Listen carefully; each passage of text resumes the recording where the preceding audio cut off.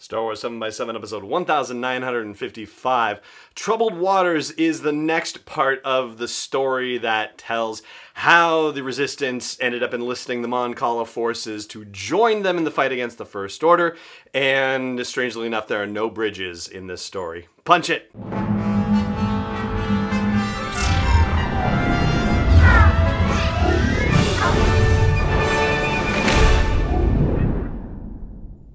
Hey Rebel Rouser, I'm Alan Voivod and this is Star Wars 7x7. Thank you so much for joining me for this episode. So Troubled Waters is part 2 of the 4-part Allegiance story from Star Wars Marvel Comics, which I will be spoiling for you today and highlighting the things that, even if you are not a comics fan, that you will be interested in knowing prior to the events of The Rise of Skywalker, or prior to the movie actually being released in theaters. And even though I'm making Simon and Garfunkel Bridge Over Troubled Waters jokes, I suppose there is a bridge being built metaphorically. At least General Organa is attempting to do so, rebuilding the bridge between the Resistance and the Mon Calamari. So there's that. And we get in this story the introduction of one of Admiral Ackbar's kids, Aftab Ackbar, his son, who asks Leia what brings her to these troubled waters, which is where we get the title of the story from. And in one of the most touching moments of this entire series, Aftab reflects on his father while they're at the morning shrine, he and Leia, and says that, maybe he met his dad once since his actual spawning, but that he knew his dad very well, that he studied every battle and every victory. So, ultimately the story, though, is about Leia coming to Mon Cala not just to honor the memory of Admiral Ackbar by going to his shrine, but to honor his memory by asking the Mon Calamari and the Quarren to come to the aid of the Resistance in their fight against the First Order. And the Quarren, who, if you think back to the original Star Wars trilogy, one of the Quarren characters was given an action figure named Squidface. So if that puts the image in your head, then there you go. Anyway, a Quarren by the name of General Nasser Ree says, how dare you ask us this when, we have sacrificed so much, when we were tortured and imprisoned by your father, Darth Vader, no less. And so, that has a couple of very interesting dynamics to it. Number one, of course, is doesn't necessarily have to be number one, but the fact that it is now public knowledge that Leia's father was Darth Vader, that's something that, as we've talked about here on the show, was introduced in the novel Star Wars Bloodline by Claudia Gray, so we are 6 years out from the general announcement that that's the case, and it does add a very interesting dynamic to things, just the fact that her father was the perpetrator of all this great evil in the galaxy, or was seen as such.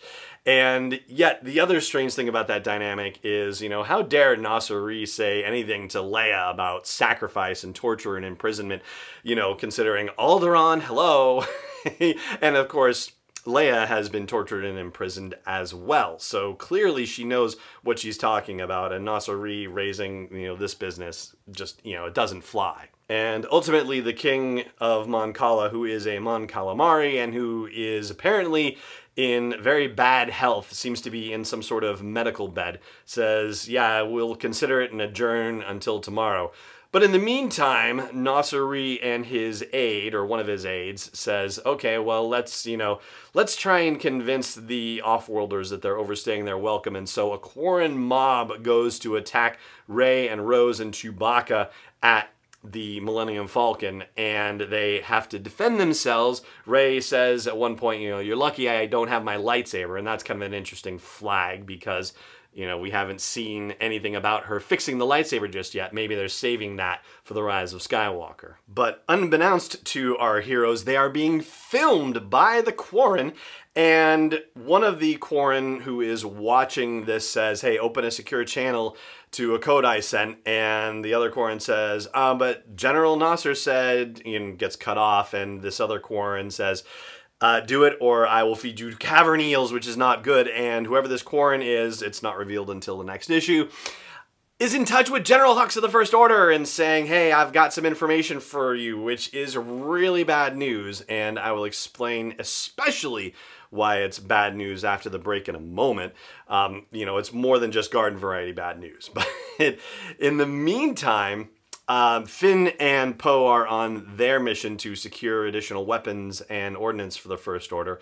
And Rose is actually a little concerned about Finn, hopes that he's okay whatever he's doing, and Rey assures him that he's probably having a lot more fun than they are. This is actually the second time that the mission that that Poe and Finn are on is referred to as, them having fun off what they're doing. So it's kind of an interesting thing that keeps coming up. But they are on the moon of Avedot and are pursued there by bounty hunters who kill all of their compatriots. So only Poe and Finn and BB-8 are left alive.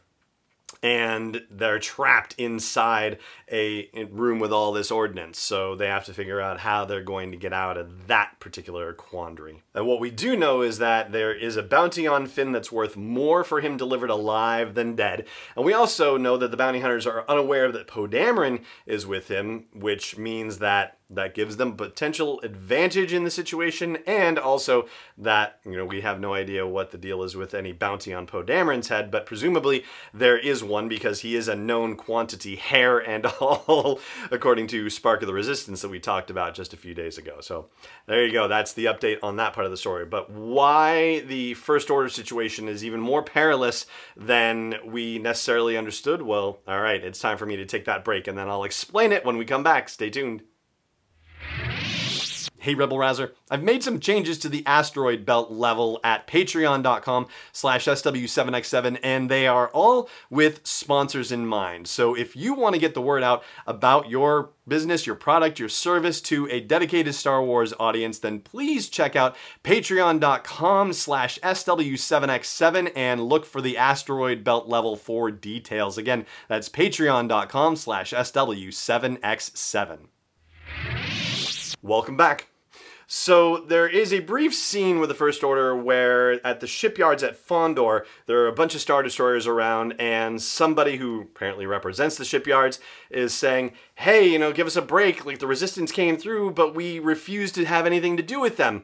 And whoever is talking, you don't necessarily find out who it is, I'll tell you who it is. It's Kylo Ren. Says, oh, so you admit to having contact with the Resistance. How treasonous of you. And we're going to take over the Fondor shipyards as a result.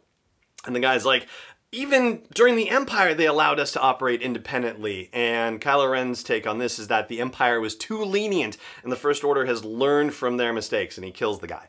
So this is now the second situation in the Allegiance series where the First Order has basically said, yeah, too lenient, and gone crazy. So the first one was with the folks, the Tanuni, from the first issue of the series, where even though they gave the Resistance aid, they were a neutral party, and they talk in some of the narrative about how they had always been neutral, not just in the times of the Empire, but even in conflicts before that, and that the Empire basically let them live and let live. They never invaded them, they never did anything. And the First Order, under the command of General Hux in that case, says, oh, who said anything about invasion anyway? And they just utterly destroyed the place. So, obviously that's one situation where lenience, no, not allowed. And now we have this Fondor situation where lenience, no. Absolutely not. We're just going to take over the whole thing wholesale and, forget what the Empire did. They obviously didn't do it right because they're not around anymore. So the fact that the Quarren are reaching out to the First Order and saying, hey, we got a line on the Resistance, this is still not going to go well for Mon Cala because they've had some contact with the Resistance, and now we have two instances in the Allegiance series showing that any contact with the Resistance whatsoever is going to be absolutely tragic for whoever does it. And so whoever this Quarren is, yeah, it's not going to go well. It's not going to go well. And so maybe this is ultimately going to be the thing that turns the tide and gets the Mon Calamari and maybe the other Quarren to side with the Resistance of the First Order. We'll see. We'll talk about it more in the next couple of episodes of the show here, but that is going to do it for this one. And it just remains for me to say thank you so much for joining me for this episode, and may the Force be with you wherever in the parsec you may be. This podcast is not endorsed or sponsored yet by Lucasfilm Limited, Disney, or 20th Century Fox. It is intended for entertainment and information purposes only. Star Wars, the Star Wars logo, all names and pictures of Star Wars characters, vehicles, and any other related Star Wars items are registered trademarks and/or copyrights of Lucasfilm Limited or their respective trademark and copyright holders. May the Force be with them. All original content is copyright 2019 by Star Wars 7x7. We hope you love it.